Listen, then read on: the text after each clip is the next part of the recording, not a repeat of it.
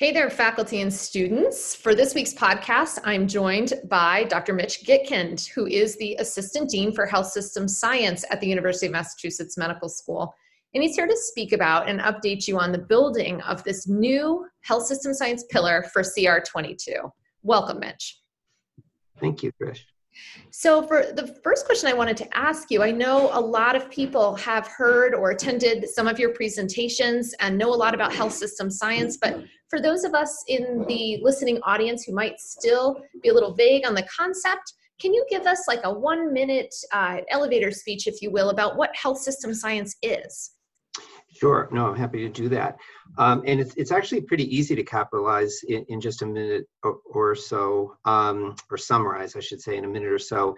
We define health system science as, I'll put a quote in front of this quote, how healthcare is delivered to and received by patients and populations, unquote. And I think that's a really nice, brief way of saying that anything that relates to how care is provided, how the provision of care is in the health system science domain or under the health system science umbrella. So this would include things like high value care, evidence-based medicine, informatics, interprofessional care, population health and public health, quality and patient safety, healthcare policy, healthcare economics, ethics and legal aspects of healthcare, and actually more. So it's a very broad swath. Yeah, I'm appreciating that from how you just defined it. Now, understanding that the build teams are already making strides incorporating health system science into their blocks and experiences, how are you as the pillar leader tracking their progress and supporting their work?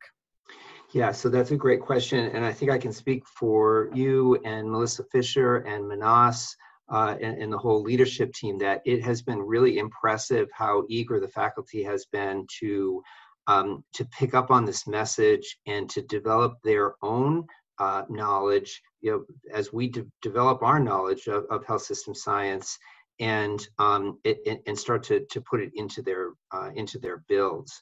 So part of the structure that is provided, and I think should be familiar with pretty much anybody on this or everyone on this call, is the core topic template, and that's the spreadsheet that the build teams organize their planning on and the construction of their blocks on.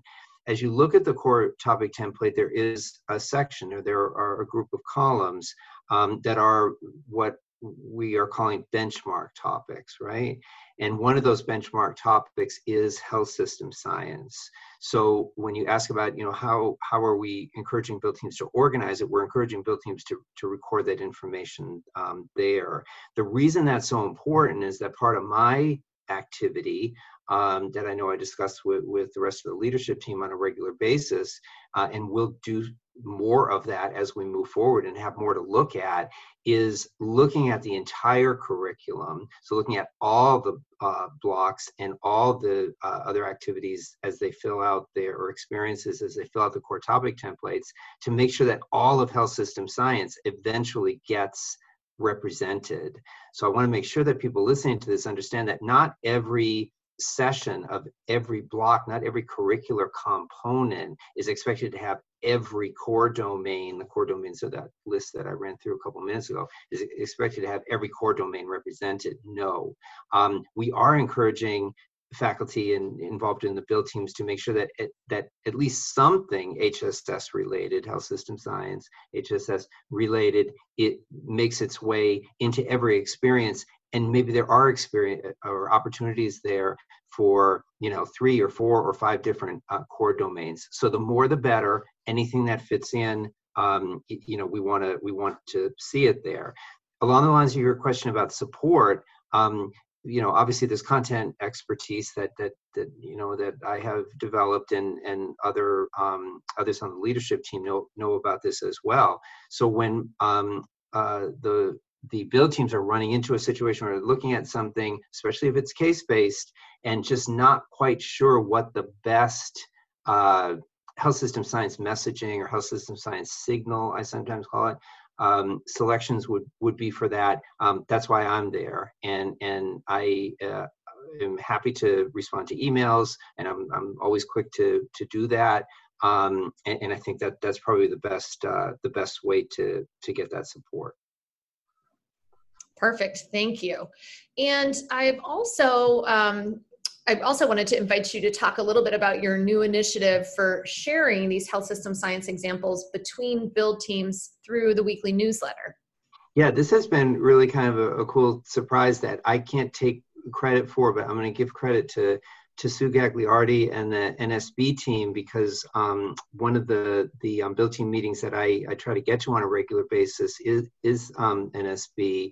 And she was starting to talk about a case, a subdural hematoma case, and the other faculty members that were on the call were kind of just like, without me even prompting them, were chiming in with health examples of health system science, social determinants, insurance-related stuff, interprofessional care, relative to like the role of a physical therapist, and for transitions of care, like what kind of patients should go to a rehab and why, and how does that transition work? So that came from them, and as I'm listening to it, I'm thinking everyone should hear this process or how this process happened. So you were generous enough to give us a little corner of the newsletter to have what we're entitling, I think I have this exactly right, but you correct me if I'm wrong, Trish, the HSS application of the week.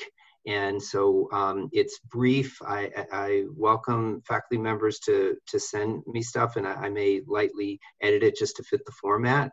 But I think that has been, again, reassuring and kind of encouraging to me. And I hope the faculty, especially the ones who are trying to figure out exactly how to do this, are getting something out of it as well. Yeah, I think it's a great idea to share good work between groups, and that way we can teach each other how to integrate this HSS content. So outside of this health system science signal that everybody's working hard to inject into the blocks and rotations, as we've been talking about, I understand that there's also going to be dedicated health system science experience that will sort of be standalones, if you will. Can you talk about that, even though I recognize that work is very early and preliminary? Yeah, I can. And yeah, still, in evolution. And I would say that any thoughts that faculty members have about how to do this best, that those thoughts are most welcome to be communicated to me, and I know I can speak for you and the rest of the leadership team on that as well. But the content that exists now in the interstitial curriculum, much of which relates very strongly or connects very strongly to health system science, like policy, healthcare policy, and economics, like the quality and patient safety components of the interstitial, that material will be represented in CR22, at least to chunks of it, parts of it, as standalone. We also, I don't want to make people think, though, that quality and patient safety will just be sitting in the interstitial and that not to worry about it or have it be brought up in any of the other blocks or experiences, because we want both. We're calling out certain things that I think require and deserve sort of an independent presentation and a concentrated amount of time. But again, we want that material also to be presented and reinforced in a clinical context, wherever else that it can be. So the material in the interstitial would be one example. The material in what is currently known as the population health clerkship, and looks like will be known as the population and community health clerkship in CR22, is another example where HSS signal or HSS material, in this case population health, related, will also be reinforced and fortified in kind of a separate experience. But again, expecting also anywhere and everywhere that it can also be integrated into other parts of CR22, we absolutely want to encourage that as well. Great. Thank you for that. And I just want to make sure all of the listeners of the podcast know how responsive Dr. Gitkin is to email. So if you have follow-up questions or thoughts related to health system science, please do not hesitate to reach out. Anything you want to add, Mitch, before we wrap this up? Just that it's been a great opportunity for me to work with you and the rest of the leadership team, and definitely to get to know faculty. I know, I don't want to put you on the spot, Trish, but we are both very proud graduates of UMass Medical School. And I will not disclose when I graduated or when you graduated. But I will say that it makes this work feel so much more important. And to be able to have been educated here, and also to be looking at an opportunity to leave something here that will have an impact on future graduates of this medical school is just kind of really just a gift that I feel like I have received, and it's a privilege to be doing the work. Very well said. Thank you so much for your time. And to our faculty, students, and administrators listening to the podcast, that's it for this week, and we'll talk more again next week.